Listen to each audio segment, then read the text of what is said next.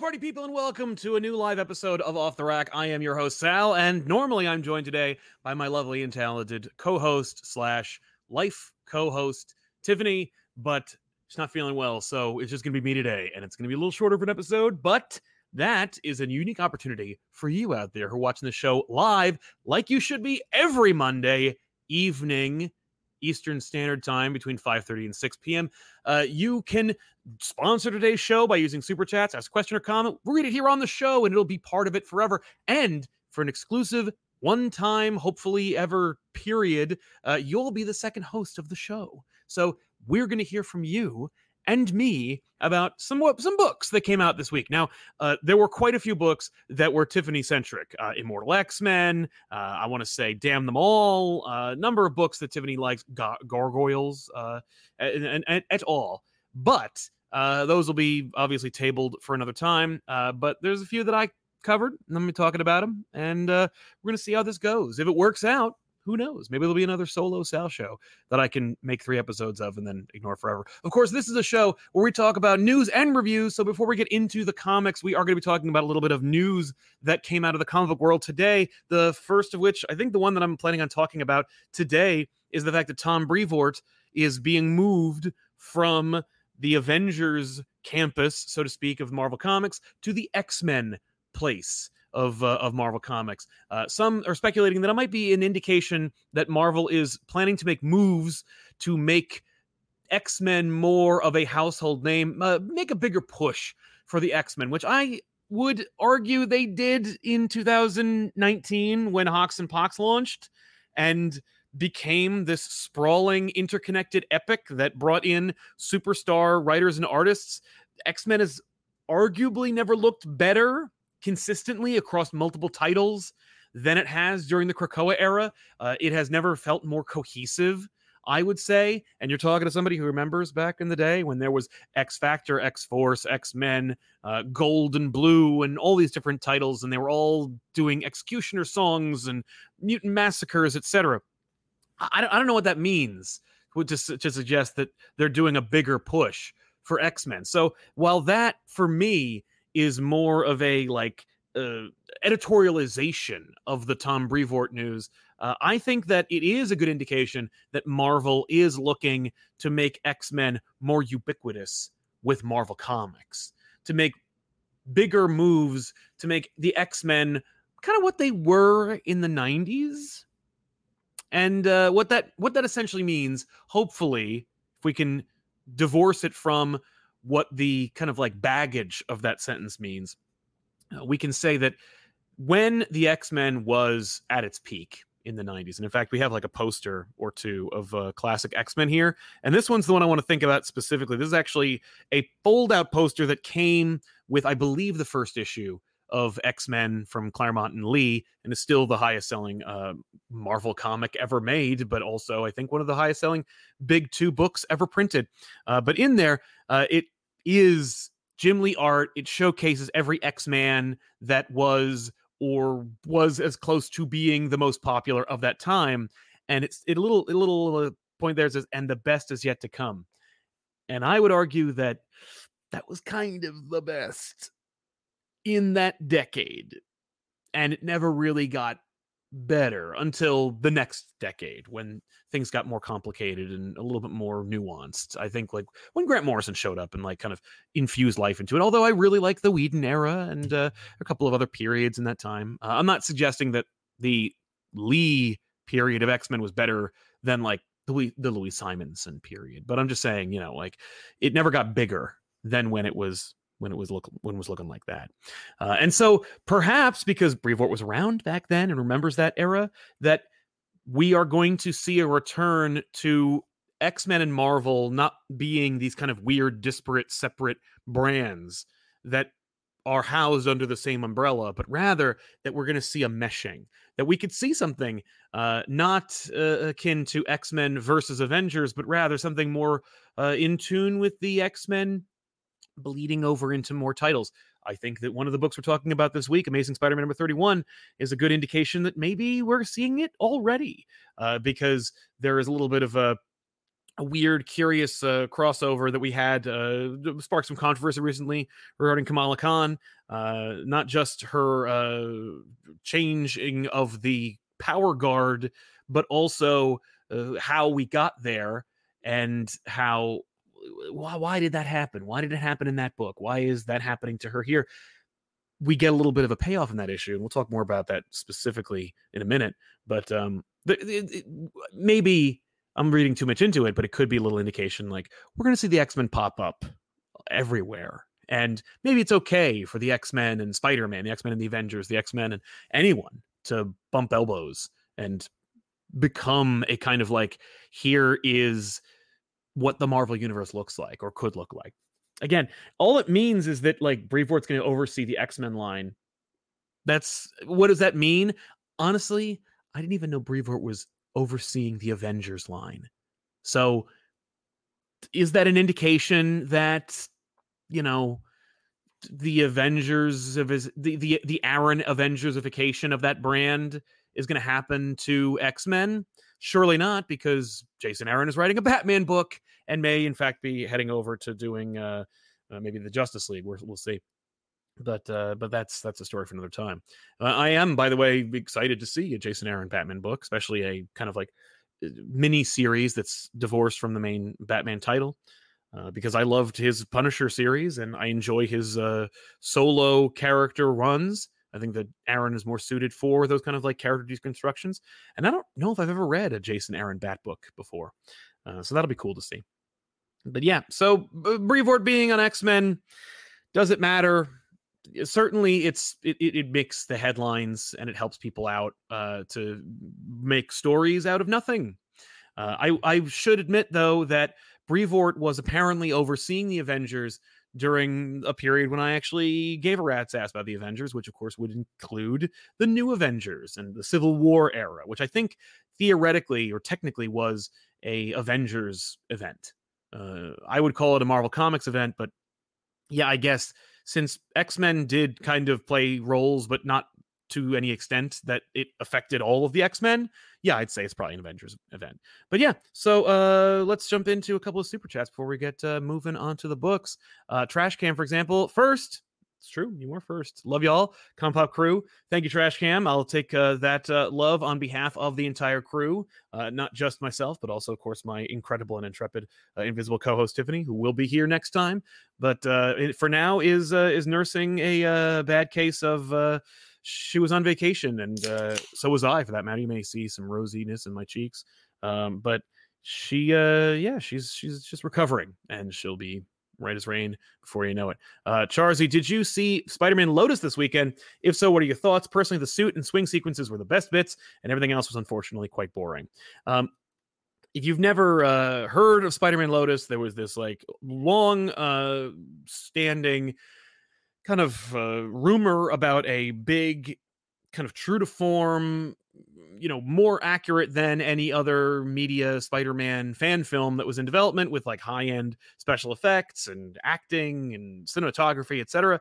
Then fell into a web of controversy of its for itself, which included, I think, directors and actors saying incredibly racist things, and people who have more to say about that have receipts and can cite those sources. And I don't want to jump into it too deeply here, but I will say that I only saw references to it through the lens of making fun of it because people closely associated with the movie were racists, but also that the special effects team that worked on it doesn't deserve to not have their work seen. And so I think they shared the Spider-Man swinging sequences divorced from the movie, which is the way to watch the movie. But also, they're fan films. And, it's tough with fan films. Certainly I felt motivated to make them myself, being that, we have a studio here. I am a nerd. We have, more ubiquitous access to movie esque technology than ever before. So the time to make there's no better time to make fan films than now. I don't really watch a lot of them. You know, I've seen a few. I actually, one of my co-hosts over on another channel, Only Stupid Answers, DJ Woolridge, made a fan film, I believe, about Superboy, because I remember vividly that Tana Moon was cast in that one. But yeah, I don't really watch a lot of fan films, and I don't put a lot of stock in them. You know, I can imagine even the greatest amount, the best fan film in the world, might get you certainly clicks, but it's not going to get you a seat at the table. You know, it's not like the fan fiction community, which we do have examples of fan fiction that has been turned into novels that have been turned into movies, and how full careers have been made from just doing some erotica fan fiction and then turning it into your own thing. I would say that if you have the budget, the time, the effort, the resources into doing a whole ass Spider-Man fan film that's like an hour and a half, maybe your resources would be better suited to making your own movie. Um, though I will admit that the Lotus suit looked good, and the swinging sequence was cool, and the orchestral version of the 90s theme was pretty fire. 60-second comic facts. Hey, Sal, hope the vacation was fun. It was. I had a fantastic time. So did my team. There was a moment where all of Comic Pop was in one location on a beach. Can't argue with that. Danby 900. I'm not sure if you read it, but the Enfield Gang Massacre #1 was awesome and pretty easily my favorite issue of last week. Jacob Phillips' art is so much like his dad's, and it's fantastic Western noir comic. No, never even heard of it. So I'm glad you dig it, and I'll give it a glance. Why not, right? Let's jump into a couple books. Why don't we talk about books?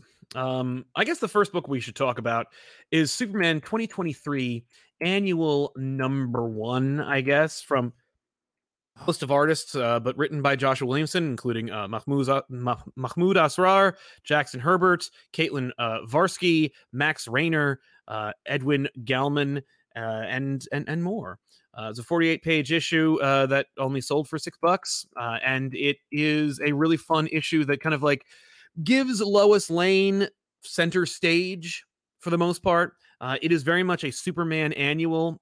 You will actually find on the most recent episode of All Stars with Joshua Williamson, which airs tomorrow, so you should definitely check out that episode tomorrow. I believe he talks a little bit about that in either this episode or the previous episode, the episode that's dropping tomorrow, or the episode that dropped a few weeks ago. But talked about how this is very much a Superman without Superman book, where Superman is felt in every page, even if he doesn't appear in every panel. And I always love these kind of issues because it really just highlights the strength of the supporting cast. This is the kind of thing that I would like to see from a Spider-Man comic, where we really focus on those side characters or those prominent supporting characters and see where they're going. Actually, it's funny because the latest Amazing Spider-Man does a very similar thing where it also acts as an annual and has segments that focus entirely on supporting cast members, yet doesn't succeed as well as this. This is a really fun issue. Watching Lois Lane be editor-in-chief of the Daily Planet and execute how she would do it, and watching the ripple effect of that on more supporting cast members and making the Daily Planet feel like a character in a sense, or at least a well-utilized location. You know, you can't help but draw parallels between Spider-Man and Superman, especially when it comes to like the fact that they're both directly connected to newspaper publishers. But I really like the use of Daily Planet in here, and I like the use of Lois in this, and I think it's a really fun issue. We do focus on a couple of moments throughout. We get to see what happened, what becomes of Livewire, teased in previous issues of this run, which you definitely should have been reading by now. Jamal Campbell's art is fantastic, if not also supported by some wonderful writing by Williamson. But we see what happens to Livewire. We teased a little bit about some unexpected member of the Superman cast joining the Daily Planet. Find out some payoff from that in this issue. We see some Parasite action. We get to see Supercore and a lot of other fun stuff. It's a really, really fun issue, and I don't think it breaks the bank. It's also a nice indication of like what Dawn of DC means for Superman. So if you haven't already, you should definitely check out Superman Annual number 2020 or Superman Annual 2023. They don't even number them anymore because they have to be indicated to the years from which they are released. But highly recommend. I do enjoy it. Between these issues, I will also chat it up with Arduit, who says, "Comic Pop woo to you too. Hyped for the future of X-Men. Interested to see where the Children of the Vault story goes. Was cool to see Cable and Bishop team up. Yeah, as I understand it, Bishop and Cable hate each other." And that's a holdover, but we see them work together to deal with a common issue. I can't say that I've read that issue, but I can say that I've seen it because it was spoiled for me on various internet message boards that people traffic. I cite r/comic books. Lady Laserdiscs. Hey, Sal, just wanted to throw some support your way. Thank you very much, Laserdiscs. We do appreciate it. Currently watching Saw. Meh. I should have stayed for the live. Well, that's okay. I appreciate you being here, man. Saw, I have seen Saw, and I can say that for what it's trying to accomplish, that first one, I think it succeeds marvelously. I think that movie is... It's no surprise that it has become a franchise. I don't know if it's become a franchise that can support spinoffs, but that first movie, not bad. Jackson Boyd, whatever happened to Wake Up with Comic Pop? I enjoyed hearing your opinions on news and media. Obviously, is your decision, but I always wondered. Well, I'll be happy to answer that question for you and any other questions that may arise during this live stream. But I will say that we had this show, Wake Up with Comic Pop. I had this idea, a comic pop or a comic book centric morning commuter show, and it still exists. I think we have 7 episodes. I'm not sure, maybe 4. But I had this idea. I sat down and I wrote a couple of segments and then just started recording them. And then I found that I was blowing out my voice by recording 2-hour-long episodes of Back Issues on Wednesdays, recording morning sessions with Benny and folk over at Absolute Comics, and Elseworlds Exchange on Fridays, and Absolute Comics on Tuesday. I'm podcasting every day, 5 days a week. And not only was that too much, and also we'd have to double dip sometimes. So I got the Josh show. I've got my interviews that I do occasionally. I also have the DJ shows like Spider-Versity and the X-Men Mutant Academy series we have over on Only Stupid Answers, which you haven't seen already. You should, because it's me and DJ watching X-Men movies. The next one coming up, by the way, is I think Days of Future Past. No, it's First Class. So you can check out the previous run. We're going in chronological order of release. So we did a kind of Patreon only episode called it was the Pride of the X-Men pilot movie from animation. Then we started with X-Men, X2, X3, X-Men Origins Wolverine, and we're heading into First Class territory. So we've already stumbled twice in the X-Men franchise. It's fun to talk about, and it's fun to watch, hopefully. But doing all of these shows, I was surprised. I thought I could talk forever, but it turns out it eventually my voice gives out. And I was like, I can't, if I don't have a voice to do Wake Up with Comic Pop, it's a shame. It was well liked on this channel, Comic Pop Returns, but if I can't do back issues, I can't pay the bills. And I need to keep my voice alive. And I went to the doctor. It was such an issue that I literally made an appointment with the doctor, and the doctor was no help whatsoever. But that was enough of a wake up call for me to cool it a little bit. But I would like to bring it back. But I also found that I was really stretching with topics, and even if it was once a week. So I don't know if I can keep it up. And that's really the problem with most of the shows in Comic Pop, where I'm like, I got this great idea for a show, so I guess I'll host it. And anybody else wanted to? Okay, so I'll host it. And it's I can't host everything. So anyway, John Kata. I just wanted to say I love what you and the guys do here, so thank you for that. Quick question: what do we have to do to get No Man's Land on the couch? Thank you very much, John. I will extend your thanks and appreciation to the rest of the crew. You don't have to do anything, man. Just wait. Just hang in there. Subscribe, like the videos, and hang in there. No Man's Land is an inevitability. Obviously, it's a foregone conclusion. Just like Batman Odyssey or Dark Crisis, books that are big enough where it has a huge cult following. Obviously, we're going to cover those books on the show. It's just a question of when. And do I have enough time to prep? Because it's yeah, I've read No Man's Land. Can I do it from memory? Probably not, because there are so many working parts. I give you the gist of it, but that's not anything. It makes me actually want to go back, because we did the same thing with Nightfall and Hush, etc.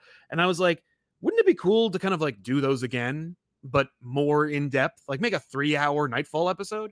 So these are the kind of things that I'm thinking about, and No Man's Land is among those those ideas. So hang in there. Nikhil Kapoor says, "Hey Sal, reading Frank Miller and Klaus Jansen's run on Daredevil, and I'm enjoying it immensely. My first Daredevil trade, and it's a good one. You are in for a treat, my friend. That's a good run. If you haven't already, you should also check out not only just Daredevil Born Again, but The Man Without Fear. Fantastic miniseries. John Romita Jr. on art, but it's Daredevil Year One. It's just a straight up dope series. And if you can, right now I think it's actually out in Epic Collection, so you can just get that, no problem. It's on the shelves in your local comic book store right now, or on Amazon. But if you can get it in floppy, you'll get gorgeous covers. Dex Baker says, Sal, I have a rare friend that I decided to get into comics on his own recently. But last week he came to me about Spider-Man. He wanted to know who Paul was and why people hated him. I mean, it's a tough call when you are the arbiter of the comic book industry for newcomers. The best thing that I would recommend with that kind of thing is just to be as open and unbiased as possible. Paul is a new character that was created by Zeb Wells, who was made specifically to be a love interest for Mary Jane, and further cement the fact that Spider-Man and Mary Jane aren't related or married anymore, and people don't like him for that reason alone, but also because he was mean to our protagonist. So that's another big strike against him. And he has no discernible personality, so that's like it's like they did it for no good reason, and you just go from there if you want to really kind of swing it. But you just got to be honest and unbiased, or as much as unbiased as possible. Like, here's why I don't like Paul, or Paul is a new character who was invented to establish that Pete and Mary Jane are never going to get back together. It has its own baggage as a result of that.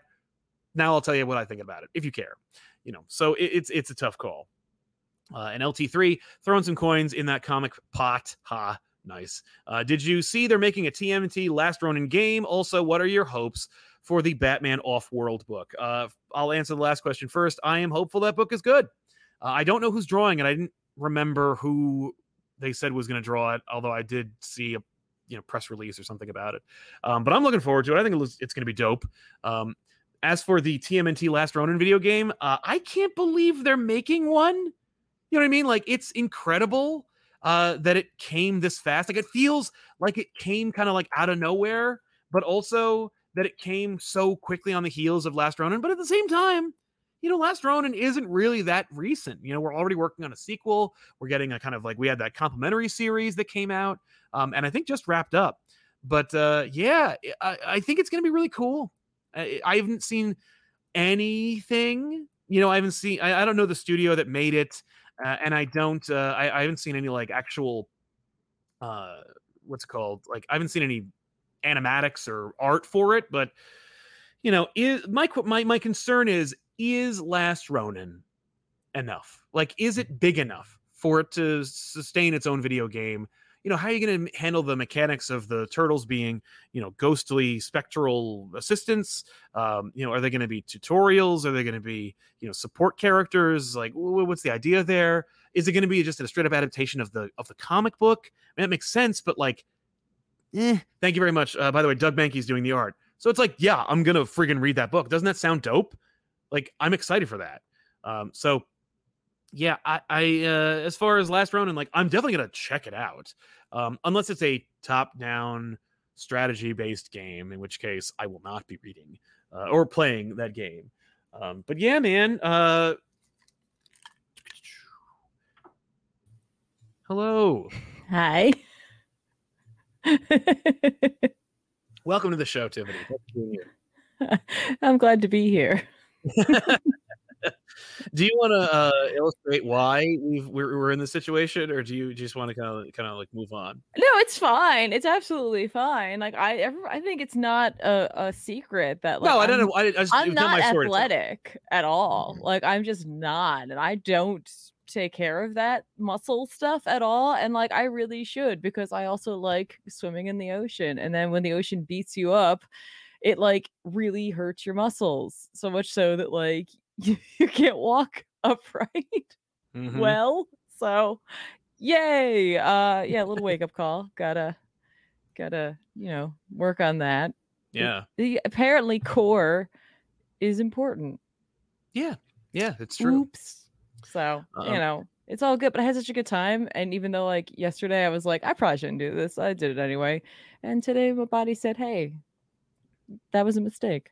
But yeah, so I Fair. appreciate it. I was like, you're like, no, I'm gonna take care of this. And then I was like, I feel bad. So I Well, was like, I could I show up appreciate for you a jumping in. few books and then, I know you're I'm gonna here go back to now. Switchland.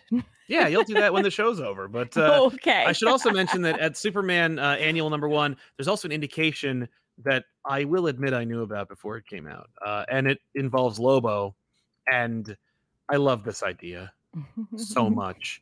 The idea that before Zarnia was destroyed by Lobo, Brainiac took a city. Oh yeah, why not? The bottle City of city of Lobo. Lobo. Yeah, great. Yeah, City of Lobo. There's City of Zarnia, but like City of Lobo. Yeah, I'm and then so excited for that. right. Okay, so that's right. Lobo is like the most obnoxious of all of the Zarnians, right? Yes, yes, yes, he Okay. is. Well, Because like if okay, so he always was. He was always an aberration. right. I think, based on what we're seeing in the latest issue of Superman 2023 Annual, that this may be an explanation for why Lobo is such a bastich in his own vernacular. Mm-mm. So I would keep your eyes peeled for City of Lobo. Well, I It'd was be gonna fun. say, like, I could imagine if they were all that obnoxious, that Brainiac would just have ejected it and been like, "Well, Well, it could be that I can't maybe with that's this." why Brainiac never brought it up before. Right. He was like, "That was a mistake." Candor, good idea. This, Yes. listen, we all get to have a bad day. All right. Yeah. I also like the fact that he apparently has Doomsday dogs. They are just like terror dogs, but made of Doomsday. And I'm like, And well, they have kryptonite collars and he does no. They're just Doom. If Doomsday were 2 dogs, and I'm like, Doomsday dogs. No notes. Keep going. Please write more. Okay. Jasperetti, thank you for your support. We do appreciate it. Charzy, are there any plans to do a ranking stream on all the Batman suits in comics, similar to the Wolverine Cap streams? Would love to hear your opinions. Of course, makes the most sense to me. I don't think I'm gonna blow the wad of Batman that quickly, but like, yeah, Wow. you could expect that. And Hayden Hamilton, my 3 comics I push on people: Gotham Year One, Wonder Woman Dead Earth, and Spider-Man Life Story. Then I'm always pushing Nightwing and Bruno's art. Yep, Nightwing's great. Obviously, those 3 books are hugely not only beloved but also successful episodes of back issues, and we definitely support those books as well. So yeah, what do you got, Tiffany? I wanted to at least talk about a couple of books that came out. One of them was not Children of the Atom. That was I just didn't get a chance, and I'll be honest with you. The Children of the Atom. Children of the Vault, right? Children of the Vault, sorry. Children of the Vault frustrates me simply because of like their inevitability.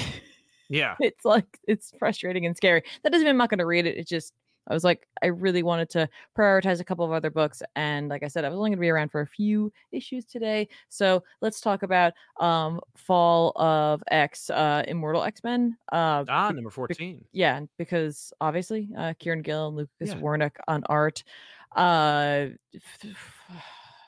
What a great freaking issue. I mean, what a shock. It's just like, it's like, hey, like Xavier's on Krakoa, right? And also let's talk about Sebastian Shaw and how like he's just a bastard. Like he's just a dick, right?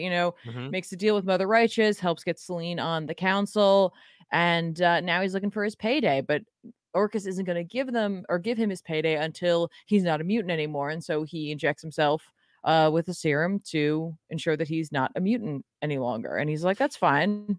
He's like, I was never really a mutant anyway. Like, I just had the X gene. Who cares? Like, I don't care. So is this different from the gun that Moira gets shot with? It wasn't like a little like syringe thing. There was like, here you go, not a mutant anymore. Done. Is that easy to do? I didn't realize that you could just do that. Yeah. Yeah.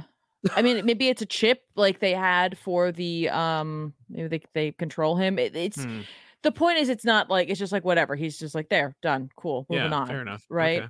And then he finds out that like he technically like got all of Krakoa, but not any of the wealth that went with it. And so he's mad, and then he tries to go and contact Mother Righteous, ends up getting expelled, I believe, from the Hellfire Club. Like it all goes down. Like, good for him, right? Which is awesome. I'm like, no, good, yeah, you suck, I hate you. Right. like that's my no notes here. It's like you're literally the worst. Emma gives him a really hard time. I love that because we're dealing with Hellfire stuff, she appears exactly how you imagine her to look, with like Hellfire garb, the whole coat, cloak White with Queen. like, Yeah. yep, whole thing there. And she's like, yeah, no, good. Yeah, I'm glad this is all happening to you, because like, you could have been really super rich if you just stuck with us. Yeah. But, like, I love this line because she's like, I did it for the children and you did it for the sense. And he's like, that's fine, because my real power actually is like making sense into billions. So here I go. Okay, good luck. See you later. Watch out, everybody. Here comes me. And so hey, now that you're a human, can we kill you? Well, I mean, yeah. I mean, you could kill him anytime. There's no Krakoa, so there's no laws, just like Kate said. Right. He's not part of it anymore. Like, even if there was a Krakoa, it wouldn't matter. He's a jerk. Yeah. But we get like a page that like lays out his plan, his like steps 1 through 4 and profit. Yeah. And it involves like making sure like, okay, there's no one else on Krakoa, that the Stark Sentinel perimeter is secure, that he makes sure he gets the external gate to give to Selene, because that's important to keep her happy, make her happy, make Selene happy at all times. I'm like, okay, sure, right. I mean, listen, she's a really great drawing. But also that like Krakoa is in like a hibernation state right now, which I was like, that's a really great thing to make sure we make known, right? Yeah. Like, to understand that Krakoa is in hibernation, because it's like theoretically, like, it's kind of under attack. There's like this perimeter, so why isn't Krakoa fighting back? Yeah, like what's the point of having like a living island right, that might be able to defend itself if it's not going to do anything? But it's like hibernating right now, and Charles like, I got to keep it that way. It took Doug. We don't know where that is. We can't really communicate with it. We just need to make sure it stays asleep, and then I'm going to mine the hell out of it. And occasionally I'll bring a sacrifice because Krakoa needs its energy or whatever. But like, trust me, this is going to work out really, really great for me. Like, smash cut to like X weeks later, and it has not worked out for him even remotely. Good. And there's like there's a soldier on board, one of his mercenaries, security force, whatever, and he's like, listen, every time we send someone to that island, there's monsters there. He's like, I don't appreciate that. Celine's there too. They're like, I don't appreciate you using the word monsters for mutants. He's like, no, I mean monsters. I don't mean mutants. I know what a mutant is. I don't like them, but I know what they are. Yeah. I mean monsters, like scary teeth, big, rip your face off monsters. And so immediately, if you read this book, you're like, so it's Charles. Got it. Right. He's making them see monsters. Okay. Exactly. And that's what's going on. Like, he's on the island, and as much as I love all the Shaw stuff because it's like juicy, because I hate Shaw and I hate his betrayal, but I love to watch it, and I love to watch his like hopeful fall as well. For me, the real star of this issue is the internal monologue and thoughts of Xavier. As he's, we go through the night again, like we see a little bit of the highlights. On the off chance you didn't read Hellfire Gala, why is Charles here and why is he so upset? Because like, he killed all of mutantdom, in his opinion, right? Right. And I love the fact that I believe this issue is called Sympathy for the Scarlet Witch. Oh. And I love that. That's funny. It's really, like, that's just like a little touch. If you didn't catch that, guys, it's just such a nice touch, because obviously that's where Charles is right now. He's like, I just no more mutant them by shoving them through the gates. I made them leave. I killed them. Yeah. Right. There's like a handful of them left, and it's all my fault. So he's protecting Krakoa because he's just like, I will not allow anyone on this island who killed like my mutants, my children. Like, no, that's not going to happen. Emma tries to reach out to them. She's like, hey, Charles, I'm not going to tell you where I am in case anyone's listening that shouldn't be, but I'm like the White Queen, and I don't usually care about this. I'm worried about you, man. I'm a little concerned about you. Like, maybe, you should just come with us, relax for a minute. Like, we don't know that they're gone. Right. Reed, Stark, we're all working together trying to figure out where they are. We don't know for sure. And he's just like, leave me alone. Right. I killed them. Well, I don't want to go deal with Reed because like I removed information from his head and he's like mad about it. Sure. But no, it's true. He's just, it's self-imposed isolation. He's right. Like, I belong here. Right. Exactly. I belong here. I don't want to deal with Reed too because every time like he, shows up and then like what like oh they also mentioned like T'Challa's there and it's just like well, Hmm. we're almost becoming the Illuminati at this point. Like that never goes well. You know what, buddy? Like you could use them right You now. could. They don't bring that up, but I really like he's like, "No, we're not doing that." One of the last panels we see of him in this issue is him just standing on the beach, just repeating, like, "No more, no more, no more." And I'm like, that Mm. like, it's just this is so well written. It's like poetry, it really Yeah. is.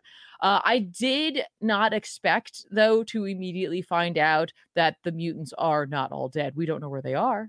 Well, it says Oh. they're nowhere, no when. Mm-hmm. Okay. And Exodus is there and he's there with Hope. Destiny's there as well. She's freaking out. She's like, I can't see. And they're like, and Hope's like, well, you're blind. So, and she's like, no, like, I can't see the future. Right. Like, I can't Right. see anything. Where's Mystique? Where's my wife? And Yeah. Exodus is like, there's 250,000 minds here and none of them are Mystique. Now, Right. don't forget, during the Hellfire Gala, it looks like as though she, like, ended up running and falling, dashed upon the rocks, but no Yes. body. No body, no death, is my opinion. I Mm-hmm. hold true to that. So we had this like moment of like straight up sort of like Christian storytelling here in a way where Exodus is in the desert. There's 250,000 mutants in front of him. He stands God. up. He's wearing his Hellfire Gala costume, his outfit, which has like a little bit of a halo around him, like this Oh gold. man. And he's standing up before them and he's like, listen to me, my like mutants, like we're gonna go through the desert together and it's gonna be fine. Mm-hmm. And Hope's like, how do you know? And she's like, he's like, because I have faith. And they're just like walking, soldiering forth. And we Yeah. get like a little excerpt from the book of Exodus. It's just, this is such a great, great issue where it's like, hey, it's almost like a little like, like sort of not prologue, epilogue to Hellfire Gala, where it's like, Yes. what happened with the mutants, what's going on with Xavier. We touch base with Shaw, we touch base a little bit with Emma, who's like running that sort of like resistance thing. Gillen's just freaking like killing it with this issue for Yeah. sure. Then at the end though, we get like a list of like, hey, follow the fall, including Children of the Vault, which means 100%. We're gonna talk about that next time around. Mm-hmm. And then there's a few other books on there, one of which I'll talk about later, I guess, that I Uh-huh. don't quite understand just yet why it's on there. I think it's because they thought people weren't going to buy it. Really? Do you know which one I'm talking about? Is it Ghost Rider Wolverine Weapons of Vengeance? Yes. Yeah. No, it is. It is 100% that issue because I read that issue this week as well because I saw it Yeah. on there and obviously I was going to read it anyway. But I saw Of it on course. there and I was like, let's get in on this. Why is this on the list? Why is this part of Follow the Fall? So obviously I read it. Ben Percy's writing it. Mm-hmm. And it's a really good issue and I really enjoy the story and I don't see the connection. There isn't one. Yeah, it was just lies. Especially because of the fact that in the back of it, it has its own list of books Oh, to follow this storyline. yeah. Which is not the Fall of X. Not necessarily, right? Mhm. Like, I'm not sure where this begins. By the way, this one's called Sympathy for the Devil. So I had a lot of sympathy this week. Yeah, sympathy for Scarlet Witch, sympathy for the devil. Yeah. But again, like if you read this expecting something right now, at least with issue alpha, because it is an issue alpha. So is there going to be like a mini series? Or are there going to be other books associated with it? Like, does it have a reading order? Yeah, no, it does have a reading order. It's one of those ones where it jumps around, where it's Okay. not going to just be a Wolverine Ghost Rider title series or Right. mini series. It is technically a mini series, but the next issue, if you want to keep reading, this will be Ghost Rider 17, followed by Wolverine 36, which maybe that's why it's part of it. Maybe somehow when he does Wolverine 36, he'll tie it back around. And then we'll finish off with Ghost Rider, Wolverine, Weapons of Vengeance, Omega #1, because we love our alphas and our omegas, but it's only 4 issues. Not a big commitment. Not a huge commitment. But I don't understand why in the back of Immortal X-Men it is listed in the Follow the Fall of X. I just don't get it. I feel like that's really doing this book a disservice. Obviously, maybe it did help to boost its sales, but it's not going to make any fans out of it if you're reading this expecting to see what Wolverine's doing during the Fall of X. Like if you were reading this, be like, what's Wolverine up to? I thought he was chasing Beast down. I thought he was still working on finding those last Wolverines that are out there. Like, or they did that already. That's over. But it's just not going to help this book in the long run. It could have Yeah. boosted the issue 7, issue 1 or alpha of this book. Right. But no one's going to like jump to Ghost Rider number 17 because of it. I mean, maybe a few people will, but more or less you're going to make people just go like, okay, cool. I'm not going to read any of the other books that are here because I don't know if they're going to be part of the Fall of X. Yeah.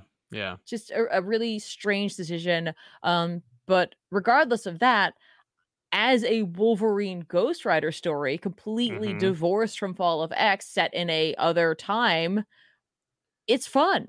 You know, we've seen Wolverine and Ghost Rider, other Ghost Riders work together before. They're a solid combo. You know, they can both be dark, they can both be gritty. Wolverine is, no stranger to mysticism, to supernatural happenings, or flaming metal. He's had his hot claws for hot sure. Claws. Does he get hot claws in this? No, thank God. It's never say never. Right? No, listen, who knows? Maybe Mephisto will show up and ask if he wants to have hot claws this time around. Again. By the way, the art in this, like I said, it was written by Ben Percy, art by Jeff Shaw, which I was like, oh my gosh, Jeff Shaw, who's done lots of work, but I know him mostly from God Country. He's a perfect fit for this book. So good. What a cool idea. So good. Definitely still a different feel from it, but just really good, great art. I don't know if it has to do with the inker or the colorist, but like just had a different feel, but really great looking book.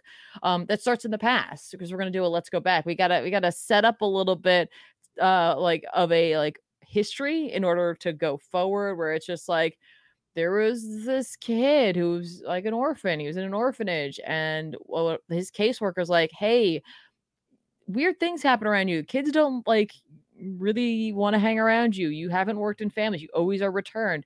I get the feeling that you might be a mutant. So I'm going to take you out to Xavier School for Gifted Youngsters. I saw Charles Xavier on TV. He is the, authority on mutants, not knowing we're setting up the time period also that this starts in, right? Like, A, the institute still exists. B, people don't know Xavier's a mutant, Oh, yeah. So we could probably carbon date this. You can carbon date this one. Wolverine's in his yellow and blue suit. Kitty is in. It's funny because he's wearing the other suit on the cover. I know. Well, we're in the past. I don't know, or they just wanted to draw something else. Kurt's there. Kitty is there as well. She pops in for a quick second. So it's like this is where we are. This is the time period. Xavier's like, hey, he gets shown like a picture the kid drew, and he's like, oh no, I bet you think I'm weird. And he's like, not at all, kid. Let me in. Let me like, see what's going on in there. He like gets flung out, and he's like, okay, cool. I would totally take this kid, but he's not a mutant. Oh. There's something else going on here. And he's I can demon. I can try to get you in touch with someone who might be able to help you, but I can't help right now. I'm sorry. Right? Yeah. And she's like, cool, you're just like everybody else. Awesome. Exactly. Right, let's go, kid. And the kid's like, I don't want to leave. These people seem cool.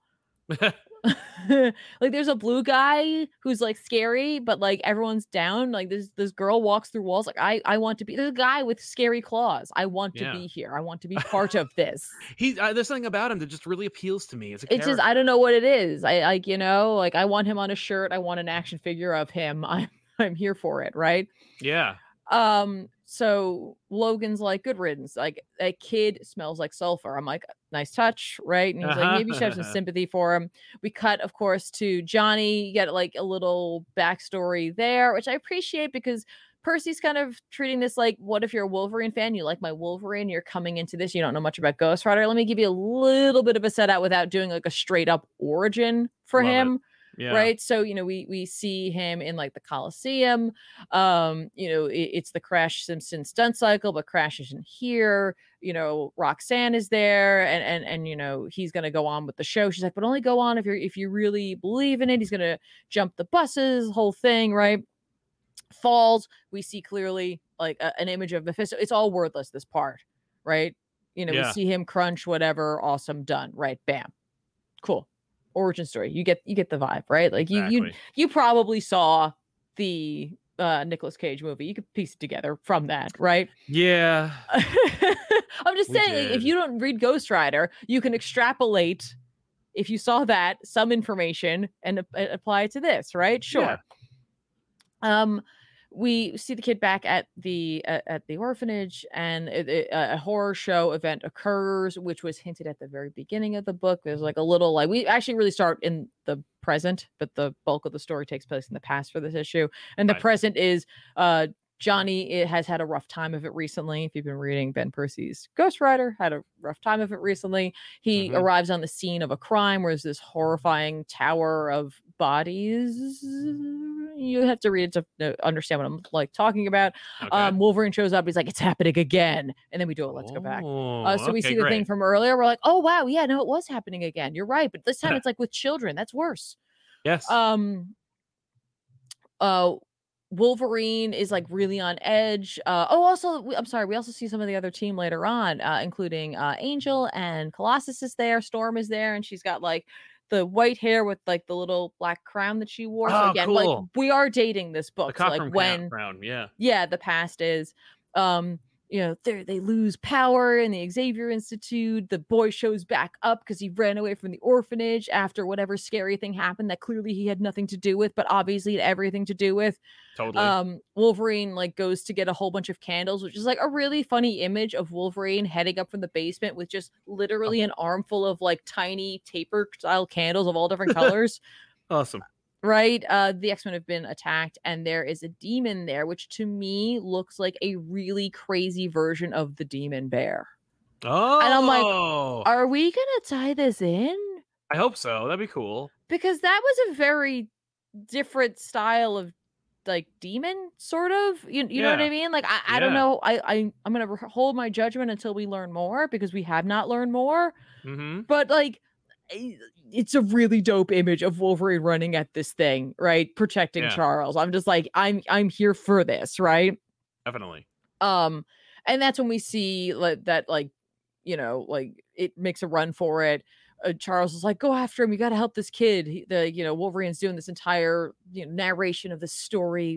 He's talking about how Johnny and he, have similar backstories in a way. Like, we're both like weapons of destruction, and we both had like storied pasts and all this. And he's talking about how he's like, I don't know, the demon and the kid, can they survive without one another? Who knows? But like, I had to go out.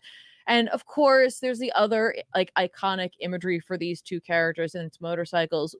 Ghost Rider, except for Robbie, often pictured with a motorcycle, and Wolverine is no stranger to them as well, right? Sure. So we get like a really dope image of like, it's like a split page where it's the two of them just riding motorcycles as they're both gunning for this demon child bear thing.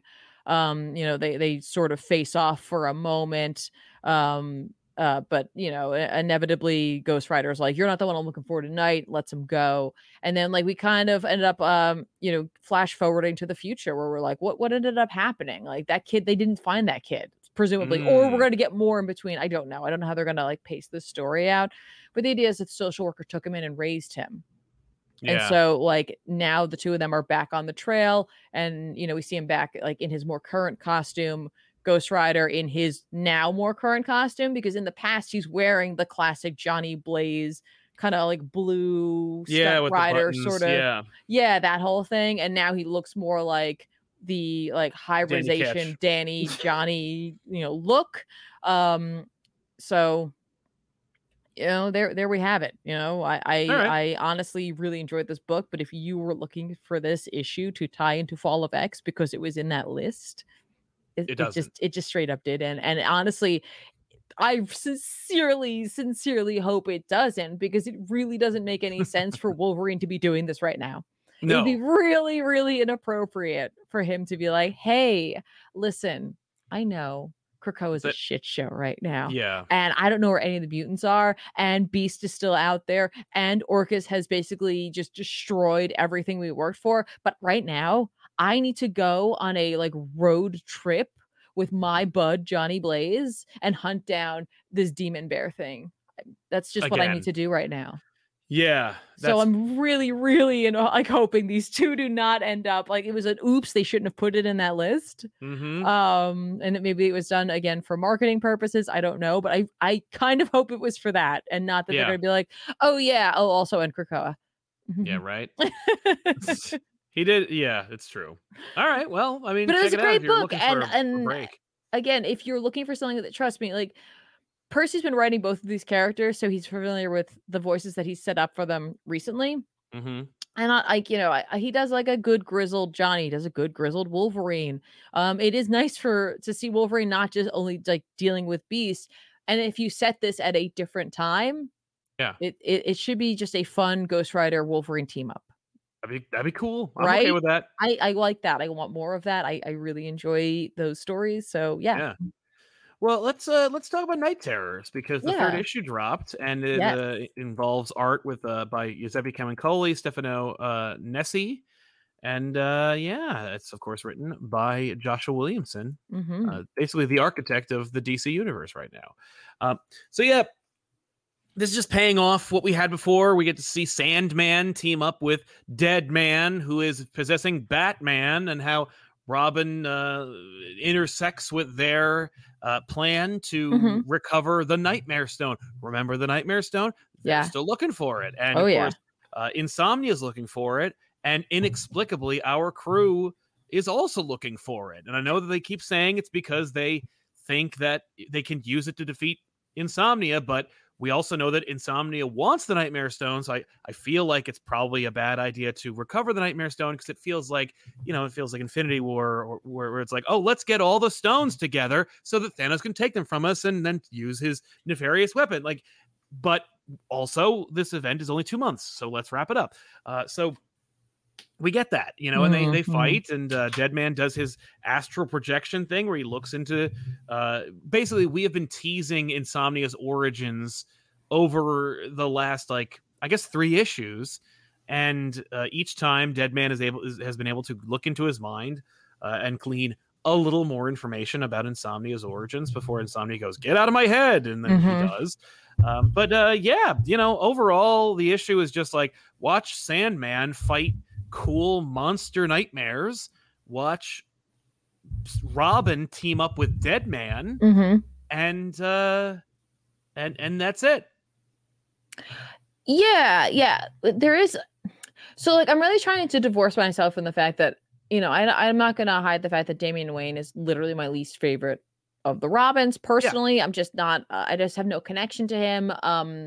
They bring up a lot about being his son and what like how hard it is for him to be a father to him. And like I think it was a really good opportunity for someone else like of an adult capacity to be like, you know, Everyone he's sees been him as a brat. well also like he's been a father before. Right. And like even if it wasn't a genetic relationship, Yeah. you don't have to have a genetic relationship to someone for someone to be your father, Yeah. you No, it's know? true. Um, and so like I'm really trying to remove that from my thoughts because it doesn't really that's a total subjective thing versus an objective opinion of the book. No, Williamson has a vested interest in making Damian work because he likes Damian. Yeah, And he has and a that's book fine. called Batman and Robin coming out that, Yeah. is going to be on sale pretty soon. Yeah, Final no. order cutoff is the end of the week, so check it out. But Yeah. No, yeah. absolutely. And but I realized though, like this random team up, it still has that sort of nostalgia feel of like just a bunch of really random characters coming together to be like the final, like the last stop between the end of the world and success, Yeah. essentially. It's like Yeah. I don't know, we've seen it before, and usually again, at least Batman's present, his body is present for that. And usually there Yes. are heavier hitters in there, but oftentimes it ends up being this like sort of like, who are these people again? Why are they important? Oh, okay, cool. Let's do it. So I Yeah. appreciate what Josh is doing in terms of that. Um, you know, he brings back Wesley Dodd. A lot of people, at this point probably don't even know who Wesley Dodd is. So that Right? it's kind of cool that he's here. But this one did feel a little like decompressed, sort Yeah. of. Yeah. This one was more like, oh, you probably could have skipped this, but we also needed to have Damian meet up with them, like, Yes. but we could have done that as a backup in the Batman Night Terrors issue. Mhm. And it's just, yeah, like I've really enjoyed every issue that I've read of this series, both the Night Terrors series and the Night Mhm. Terrors spin-off series. This is the only one where I was like, I understand it's necessary. Like this issue is absolutely utilitarian in nature. I needed the things in this issue to happen but it didn't really feel Mhm. like a big fun comic book that was worth my money. If that makes any sense. Like I don't think it's bad. I think it's No. competently written. The art is, you know how I feel about Cam and Cully, but Yeah. it's like, oh, look at all the same square faces. But I like the art in this. I loathe him. Okay. But I also think that Kevin Cully can draw inorganic matter, Mhm. buildings, clothing. Mhm. He can draw everything but the human face, Yeah, I get you. unless it's the same human face. No, I get you, but I like it just because of its stylistic nature. I don't know. There's something about it that really fits for No, me. it's well executed. Like Mm. it has a good like shot composition, if you can call it that. But yeah, but it was like you read it and you went, I didn't even feel like I really read that. I mean, we do get the like dead man Batman suit. Yeah, that was kind of neat. I was like, no, that's cute. That'll be a McFarlane figure. But Outside of they that, I'm like, it's an no, issue. like I think in terms of it being part of the trade, it's fine. Like it'll have a decent flow to it, but I could Yes. definitely see people being like, okay, this issue was just whatever. Yep, it was It's just, whatever. you know, I guess it's like I could feel the fact that Josh does have a vested interest in making sure that Damien is lined up for whatever is coming next, which is, listen, that's how this works. And a lot of Yep. times in a lot of stories that you have read and are beloved and that you like, that I love, with characters that I have a stronger connection to, that happens. I'm fine with it, right? You're Because right. it's a character I like. And I'm like, oh, sure, they could have picked any character. The fact is, it's like, sure, you can make it work that Damien could resist this, right? But there are a lot of magic users in the DC universe that it also could have worked for. Totally. You Yeah, know what I mean? exactly. No, for me, this felt the most like Josh is writing too many books. That's what this felt Mm, like. Where it's like, interesting. oh, this is really competently written, and I also couldn't care less about it. Like you know what I mean? Like out of all the things that Josh is writing right now, Yeah. this is one of them. That's how Yeah. it felt. It was just That's like fair. it's just and it's necessary. But it's utilitarian. It's brushing your teeth. That's what this Yeah, issue yeah, yeah, is. yeah. It's like you need to do it, and sometimes it doesn't even feel like a chore. Right. But it's not fun. You're not gonna have fun reading this issue. It's just something that has to happen. What's funny is like the fun for me is I actually really, really enjoy Josh's Dead Man. Yeah, Like that's the fun part. I'm like really enjoying his voice for Boston. Yeah. I like Boston. Sandman in this too, where he's He's just kind of not like, bad. what? I like that he's there because it makes people possibly go and look to find and learn more about him, but he's Yeah. not doing a whole lot in No, it no, right he's in now. it. Like he's in it, he's there to to help them out essentially. But like his other than his sleep gas, his skill No. set hasn't really come up a whole lot. But you know what? Like maybe just having him there and maybe getting a few people to go back and read some of the old like mystery theater issues is Yeah. enough. Sometimes. But like yeah, like again, like the fun is those opening like pages. I really like those opening pages where it's just Boston talking about things, right? Oh yeah, that's fun. It's just it's good stuff. We end up at the circus, and I'm not gonna lie. Initially, I was like, I was like, oh my god, the Nightmare Stone is in Dick Grayson. Like, oh no, I thought it was the tent from Batman Dead Man. oh, I was like, yeah, "Oh my god, it's the tent, it's the clown." yeah. No? Okay, No, fair. I told you. I asked him about it directly. He said I the clown is know. not in it. I know, but still. Yeah. And again, listen, like there are people out there who love Damien. Like, there's a fan base for literally every Robin, and I think that's spectacular. I Yep. really do. I think that's absolutely incredible, and it just proves the strength of the Bat family and the Bat marketing department. That's right. Yeah. Yeah. But you have Boston Brand there who died in the circus, and you Hmm. have a literal Robin whose Whose parents parents died in the circus, and you're yeah, not and it's gonna. like they don't get a chance in this book because it's just that's not the Robin we need right That's now, and not the I Robin I'm totally dealing with. get it. I totally get it. Yeah. No, it's a real shame. It is a real shame, but you know what? Like for people who love Damien, like he's getting a lot more love. Obviously you're about to enter into a time period where there's going to be an entire book dedicated to them, written by someone who has a lot of reverence for that character. So like that's Hmm. awesome.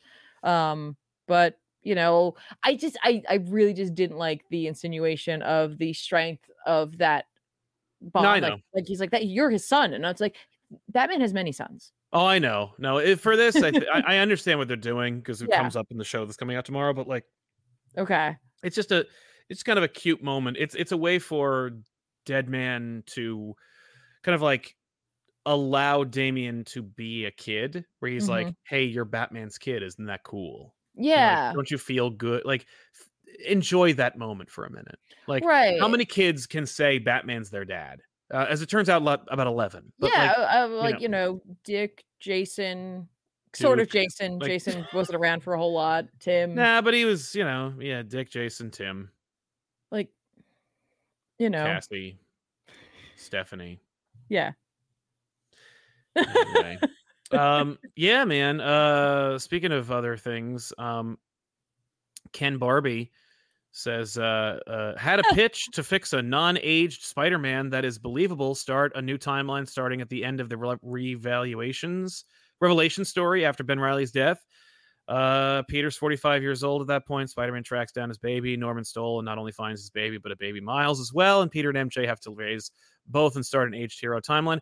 I mean, yeah, like you could write that. Feel free. Keep it. Hang on to it. If you ever get the chance to work for Marvel, you can always pitch it. But like, don't forget the life story exists where you can see Spider-Man be a mentor to Miles, and Spider-Man is 45 and then 65. Like, it's they age. There's also the Mm. upcoming rage bait Spider-Man Reign 2 coming out. So there's plenty of stories of Spider-Man getting old. Check them out. But yeah, man, the last issue. Oh, anything else you read, Tiffany? Oh no, like I said, I just wanted to touch on a couple of things this week. Yeah. Well, Keep then it I'll short. wrap up with Amazing Spider-Man number 31 from Zeb Wells and Company. This is, of course, a special wedding issue. Oh boy. We love those. Technically Amazing Spider-Man number 925 or legacy numbered. Who knows? I do know that like internally they do pay close attention to legacy numbering. So anyway, Okay. this is Pete and Randy Robertson go out on a kind of like bachelor party. We watch Randy's fiance, who's of course the Beetle. She has her own bachelorette party. It's rowdy. All the girls that she works with in the syndicate get together. They have a great time. They paint the town red. They become supervillains. They beat people up. They invite Felicia Hardy. She comes too. She is basically talked into dumping Peter, which she does.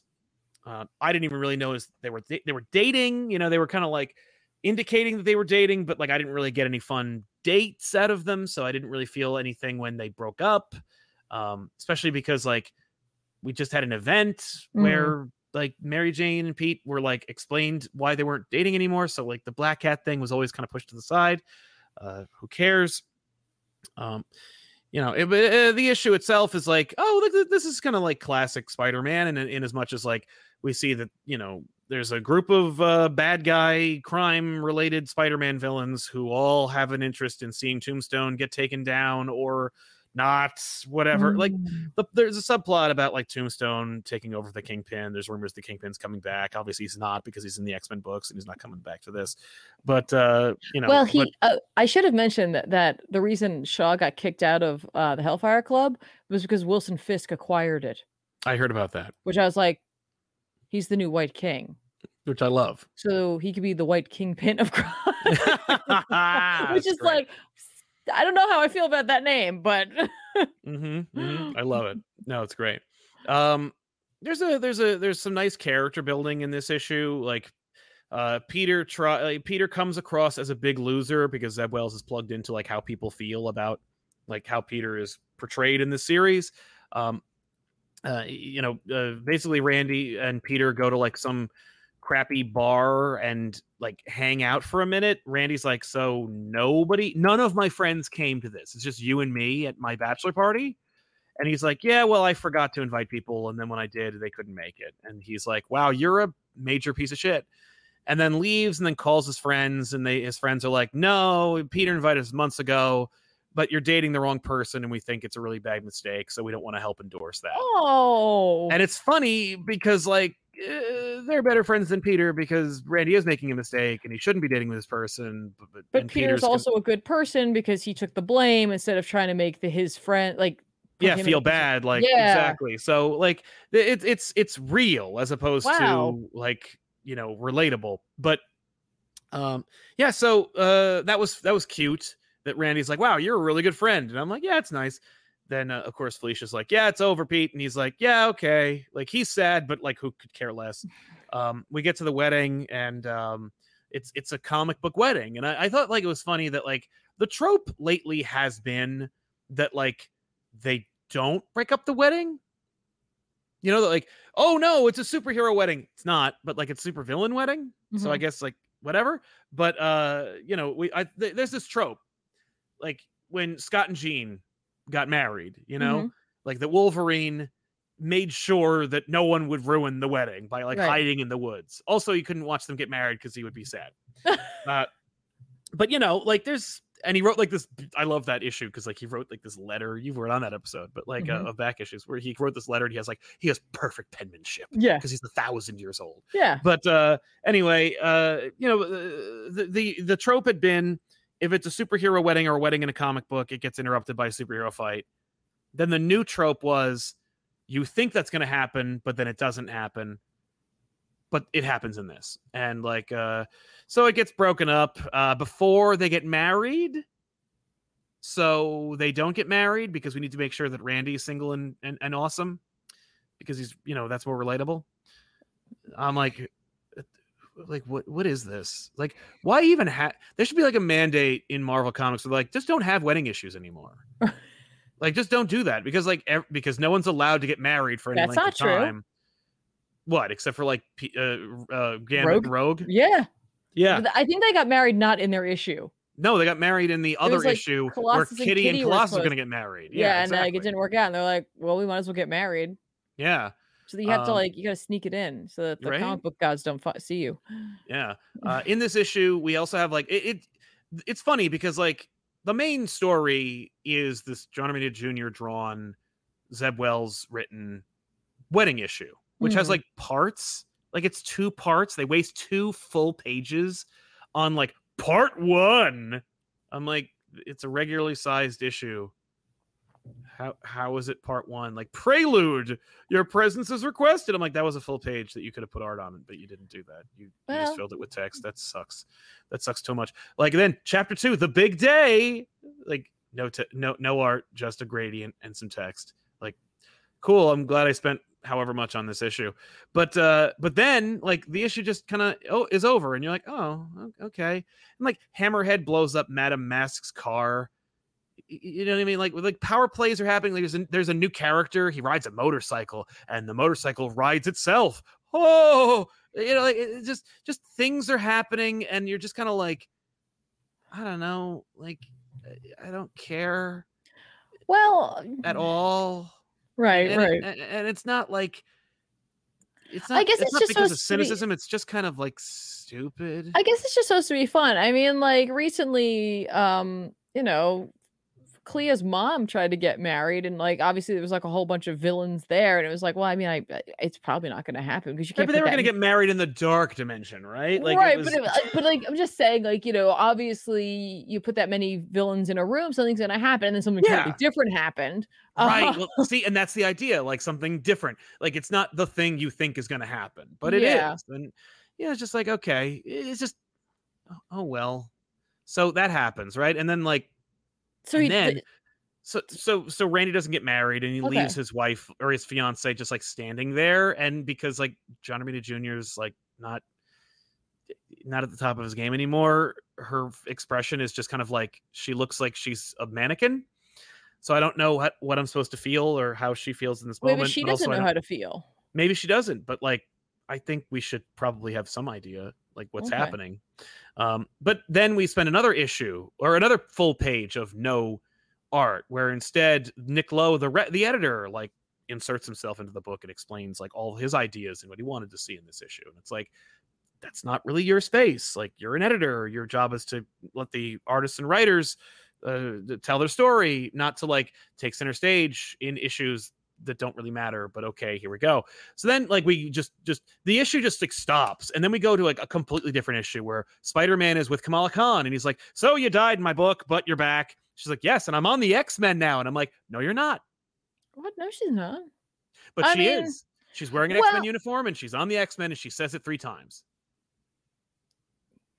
So Peter takes his mask off and shows her who he is, and wait, she's like, she's not wearing oh, she's not wearing she's her. wearing an X-Men uniform. She's wearing her Kamala Khan X-Men uniform.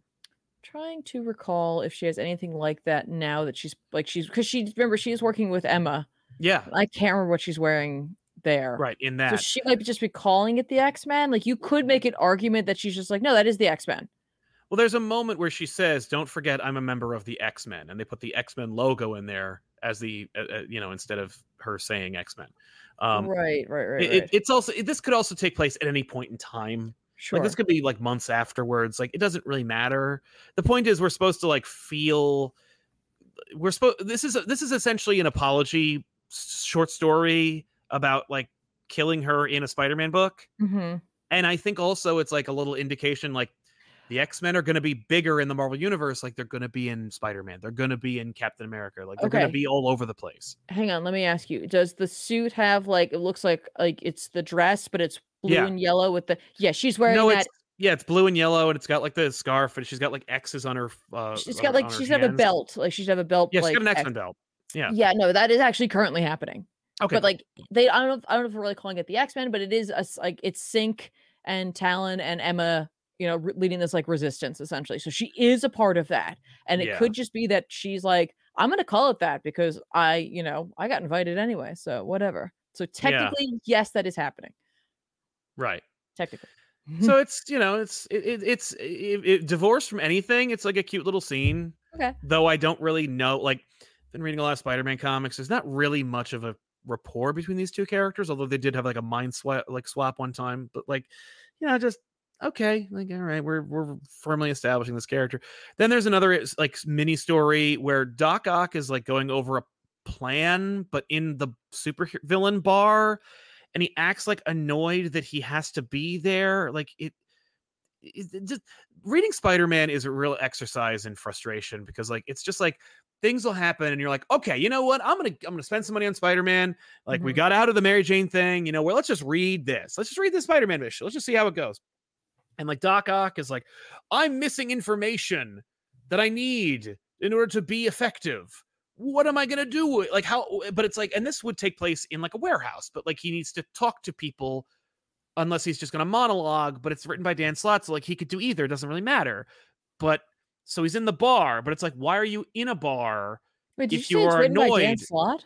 Yeah, Dan Slott wrote this one so that he could like establish that. Because it's like 3 pages, and the idea is it is a prelude to his Superior Spider-Man relaunch. Okay. It's also drawn by Bagley, but it's really weird because Bagley's drawing it like Ed McGuinness, and I'm like, what? Like, it's just the Spider-Man comics delivering more per page. Like, so you're like, okay, then there's that one. Then there's the like, hey, I know that like you guys love Paul, so let's do a whole issue about Mary Jane and Paul being depressed as parents who have lost their children. And we'll use that as an excuse to make her into a superhero. So if like Felicia shows up, she's like, hey, I just dumped your ex-husband. Listen, let's hang out in our underwear and you can put on a superhero costume that I got for you so you could be a superhero. And it's just like regardless of how you feel about Mary Jane becoming a superhero, which is, in my opinion, repugnant, disgusting, terrible, and a complete departure of the character. It's a betrayal of the character in every respect. It would be like if we made J. Jonah Jameson or Robbie Robertson or like, Gloria Grant or Betty Brant or any other characters that end with Ant into superheroes. But we're doing this just to firmly establish, like, well, one day Mary Jane can make out with like Cyclops or something. It's interesting. Well, go ahead. But it's just like, it's nothing. It's just, you know what I mean? Like, it's nothing. It's just things that are happening where you're like, it would be like, there's no joy. There's only agenda. There's nothing. There's a whole segment where they're like, Spider-Woman's back and she wants to know where her baby is. And it's like, if you love Spider-Woman, you might really appreciate this mini story. Where because that is a good question. Where the hell did the baby go? You know? But I don't care. And it's just a teaser to sell you a Spider-Man or a Spider-Woman. Right. And how many pages was this issue? I don't recall. Oh, okay. I just wasn't sure if it quite a few. Okay, good. All right. That's there's a whole story about like Bailey. You know, there's a whole issue about like there's a whole story about like a guy who likes to be saved by superheroes. Okay. Like, so he like, you know, it's about like obsession and like fandom. And so like he wants to be saved by Spider-Man. So he obsesses over Spider-Man. Johnny Storm teaches him a lesson. And there's a whole issue about Spider-Man dealing with a goose. And you're just like, what the fuck is happening? So it seems like a lot of this is like just a marketing book to set up new things. Other books. Yeah, that are coming out. Yeah, it's like a previews catalog, but like interspersed with webtoons. And like, and then there's one like issue where I'm like, huh, what? And it was like, did you know? And honestly, I don't like. Maybe I missed a few issues here or there, but like, so Queen Goblin, who was Dr. Ashley Kafka, she's alive and she's banging Kraven. You know, I can see that. Right. And the way it's portrayed, I'm like, sure. And okay. And then you see, like, once that story ends, they show you the cover of the next issue, and it's the two of them, Kraven and Queen Goblin, fighting Spider-Man. And you're like, oh, so you did that so that you could save yourself some pages in the next issue explaining why the hell these two are even in the same room together. Sure. Like, it's all like this whole thing is just like a catalog. Like, you know what I mean? I'm not like reading I'm very aware that I'm reading a book made by a mega conglomerate. You know what I mean? Like I'm not like dazzled or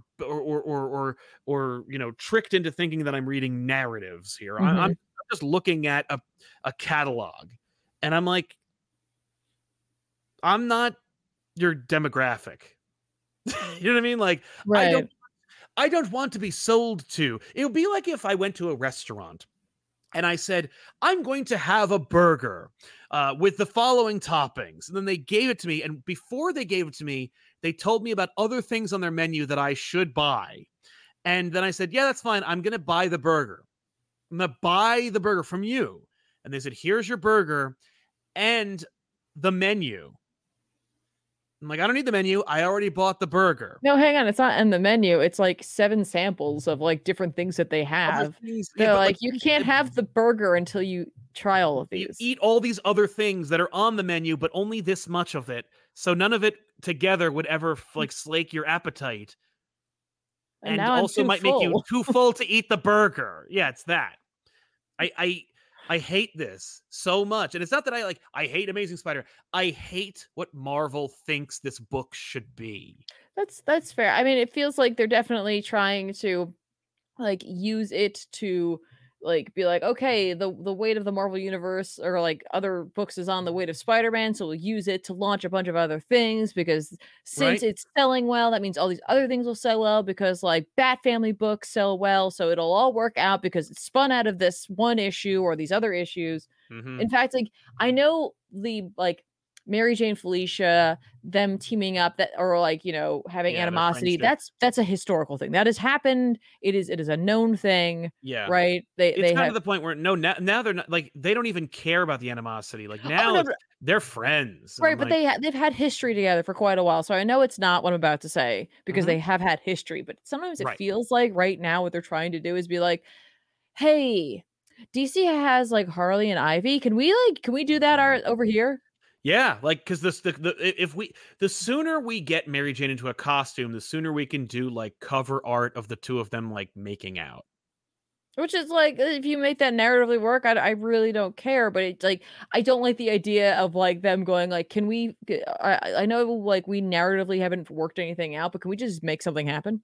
Yeah, it's or like it they just feels want to create like even before Harley and Ivy were in a relationship, like they were There were drawings of it they were by the buddies. They guy. did things, like yeah, it was, Harley's in a Mhm. toxic relationship. Ivy's like, you gotta knock it. You know what I mean? Like Yeah. regardless of relationship, the two of them have been hanging out, doing things together. They have history. Yeah. I don't Yeah. know. It's just terrible. Reading Spider-Man is just an exercise in futility.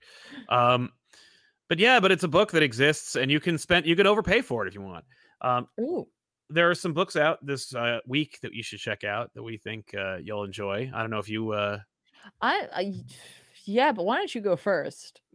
I'll be happy to. Let me actually, before I do that, drop a link to these in the private chat so you I can got click it. that. Oh, I'm great. here already. Well, Because I was always here to yeah. begin with. I have to recommend Daredevil number 14 from Chip Zdarsky and Marco Cicchetto. It's the end of that series and the end of me reading Daredevil. So that's that. So this will be my last Daredevil. We'll see how that goes. I don't know.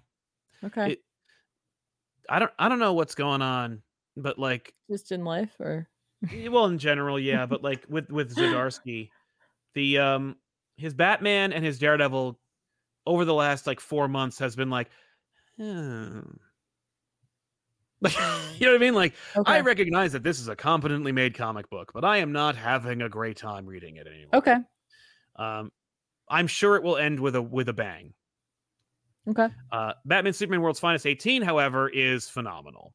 However, normally it's drawn by Dan Moore. Supposedly this one is drawn by Travis Moore. Not Dan Mora, but rather Travis Moore.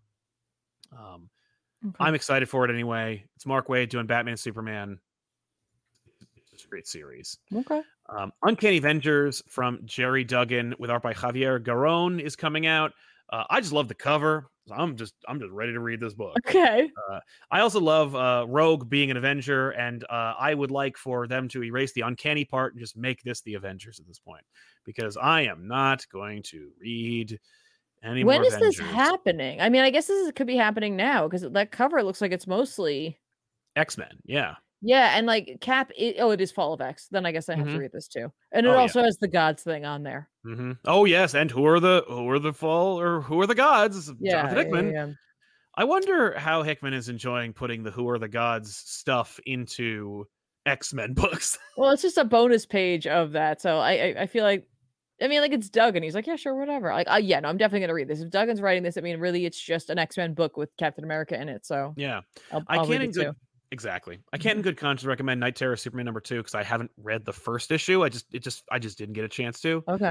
And of course, big shout out to the cover of Night Terror's Wonder Woman number 2. I think we talked about this before, but it just looks amazing. Yes. Again, I didn't read any of it, but I should. And there's a What If comic, but I'm not going to read that because they didn't have any respect for me in the last time they tried it. So why would I give them my money again?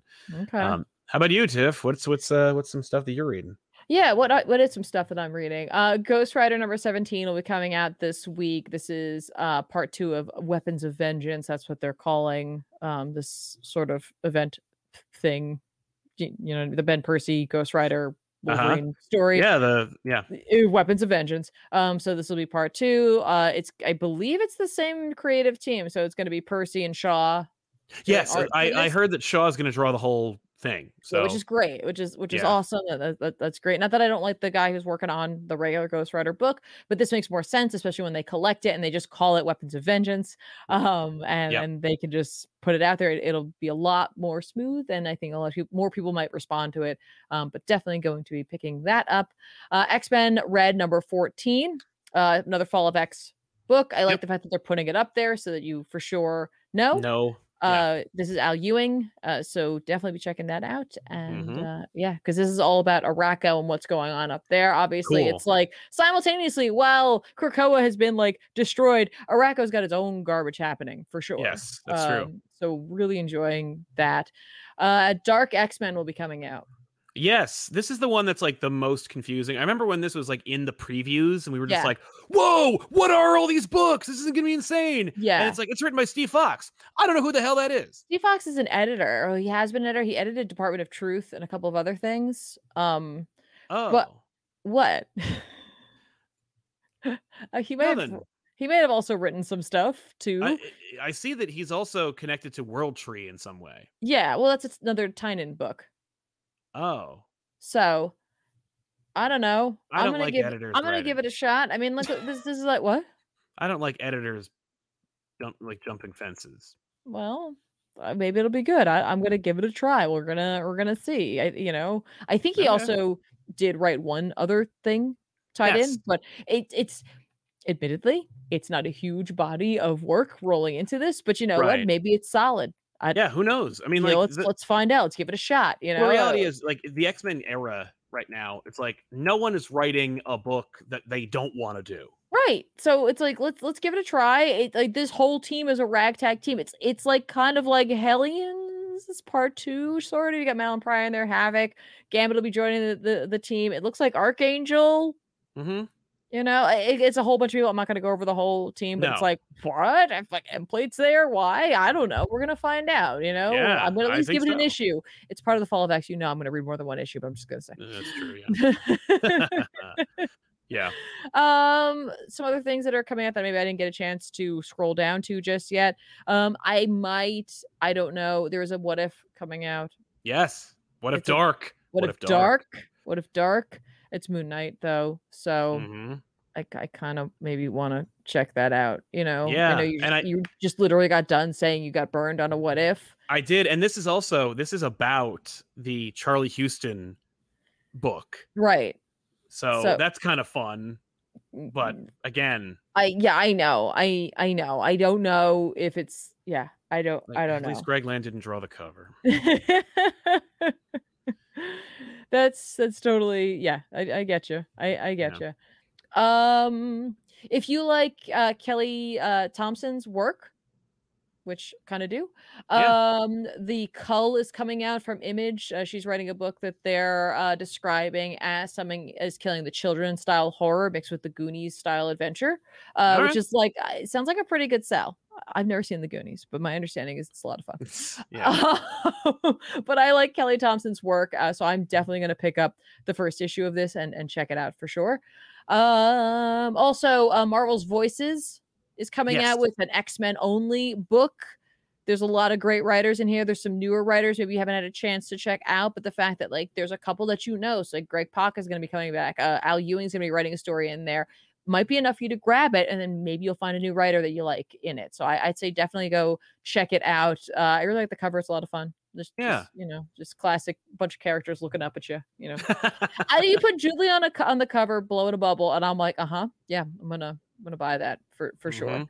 I'm just trying to make sure there's nothing else I'm missing here, but there always is, and then I end up picking it up later on. So don't worry Exactly, and about we'll it. do it on So the show. yeah, But in the meantime, if you guys are fans of this channel, you should definitely check out the latest episode of All Stars. It comes out tomorrow at noon Eastern Standard Time.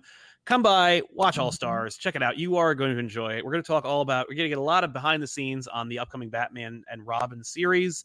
And we're going to talk about comic books. It's just me and Josh geeking out about comic books. So it's going to be like it's going to be a lot of like behind the scenes, how that book came to be and what's up with that book and why he's doing it, but also a lot of like deep cut comic book like geek stuff. Like it's just us really being nerds. Yeah. But yeah, Tiffany, where can the folks find you? Well, usually right here in this room.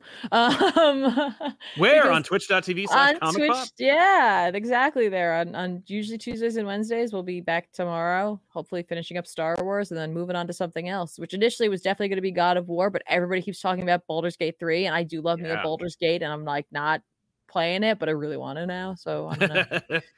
We'll see.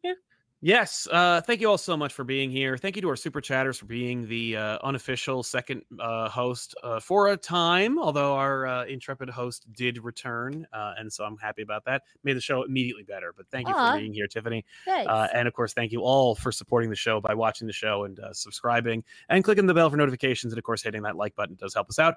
And we'll see you guys next time with an all-new episode of Off the Rack. In the meantime, you can always watch more here on this channel, and that's it. So long, everybody. Thanks for watching. Bye. Bye.